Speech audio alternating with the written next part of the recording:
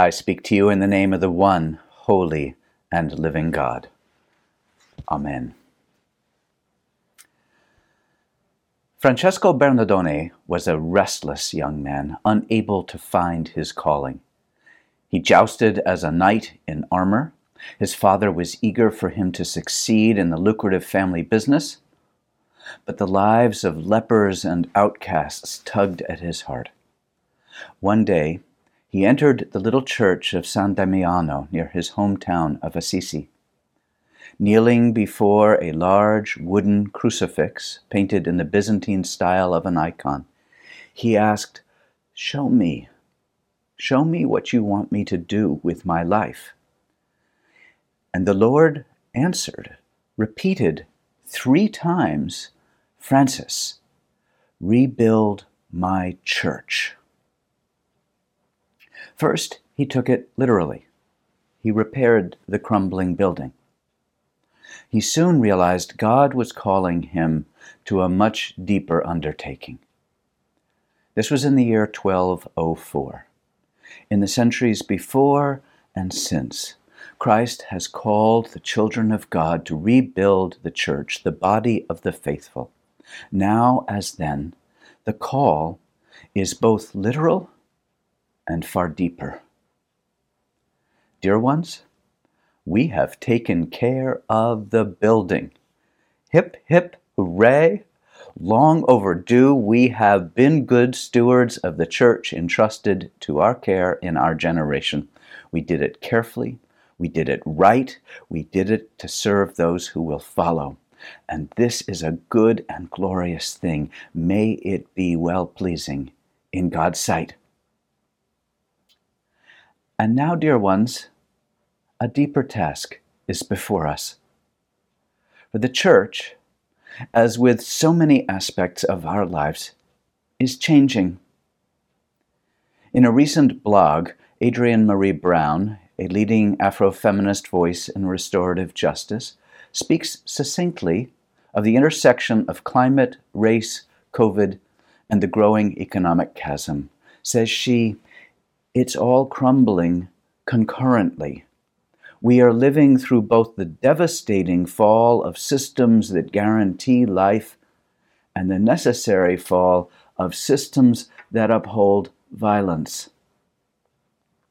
Now, regardless our individual ideas and perspectives about what is most important and what is the best way forward, we all know that the world and society that we will pass on to the next generation is going to look markedly different from the one bequeathed to us. Focusing on the church, recent research confirms that among Gen Z, those aged 13 to 25, 78% identify as spiritual, yet an almost equal number say they neither trust nor affiliate with religious institutions. One report observes, the coming generation may be investing more in faith because of stress and loss.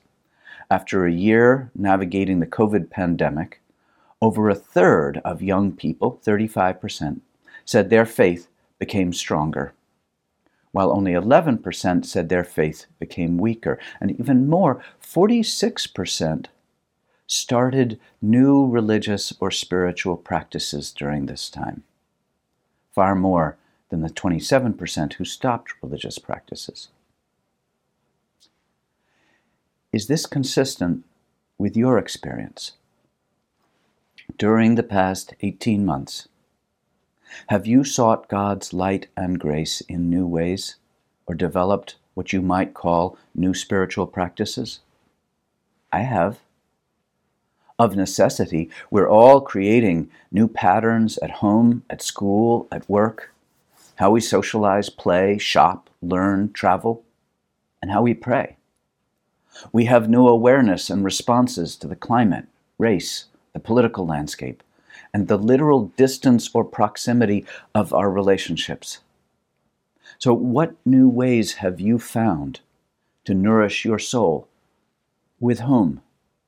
Do you feel called to live differently? Who or what has been for you a source of grace? Even now, I'm imagining ways we can have conversation together around questions such as these to share what we're finding. Please let me know if you have ideas or want to participate. Perhaps, as Jesus taught, you worry less about what you will eat or drink or wear these days. Perhaps you look in new ways at the birds of the air, and you consider the lilies of the field. Perhaps you are wondering in new ways what it means for you to strive first for the kingdom of God. Of paramount interest to me as rector and pastor of this flock is that we support one another as we navigate this new terrain, and that we open ourselves to ways we might be called to unbuild and rebuild. I'd like to say that I hope we'll stay together, that many more will join us. I feel that I can say this with integrity insofar as I'm truly attending to our respective and collective spiritual well-being. I don't know what this means for the institutional church, but I believe deeply that community is a core ingredient of spiritual vitality. History is full of the stories of God gathering and regathering the beloved. I keep thinking about this season in our lives through the lens of the Exodus, the 40-year trek of the Hebrew people of God, as God led them out of bondage to Pharaoh in Egypt into the promised land. It's rich in detail. Escape through the Red Sea on the run from Pharaoh's army, and confusion and loss, hunger met by manna from heaven, idolatrous worship of a golden calf. 10 commandments come from God. At what point did the people change? Somewhere along the way, during all those twists and turns, they became the people of God. Their orientation shifted forever. They realized they were not the center. Yahweh, God, was the center, the beginning and the end. Surely they thought and talked among themselves, I sure do miss the old days. Yeah, not me. The old days weren't so great. And I kind of like sleeping under the stars. Don't you miss the food? Sure. But I found that I am more sensitive now to the people among us who are really having a hard time. You and I, individually, collectively, we're on the way. We have left forever the place we were a mere 18 months ago. We don't yet know what the promised land will look like or when we might get there. Are we at the beginning, the middle, the end? Have we changed yet? Has God remade us? Or is that still to come? New priorities and strategies are emerging. We're asking about sustainability, inclusion of all persons, of restorative justice. And the younger generations, they don't see these as separate topics. It's all of the same cloth. As we make our way, now as then, our every move, our laughter and tears, our heartbreak and joy, they're all seen and held within the eternal love of God. But can we even locate ourselves out here in the wilderness? Can we describe where we are? I'm not sure. And being unsure about my location in the vast eternal arc of life, love, and God prompts me to move in close. We cannot know how the story of race in America will end. Neither do we know the path we will ultimately take as stewards of God's creation, this stunningly delicate, resilient, take off your shoes, drop to your knees, beautiful creation. Will we act in time? And for whom? Not knowing these vast things, I can start each day close in. Show me, God, how to live your love today. Here's what this looks like. Early in the pandemic, One of the residents of Goodwin House, an Episcopal continuing care residential community in Northern Virginia, learned that the caregiver who attended to her most intimate daily needs was a migrant at risk of being deported.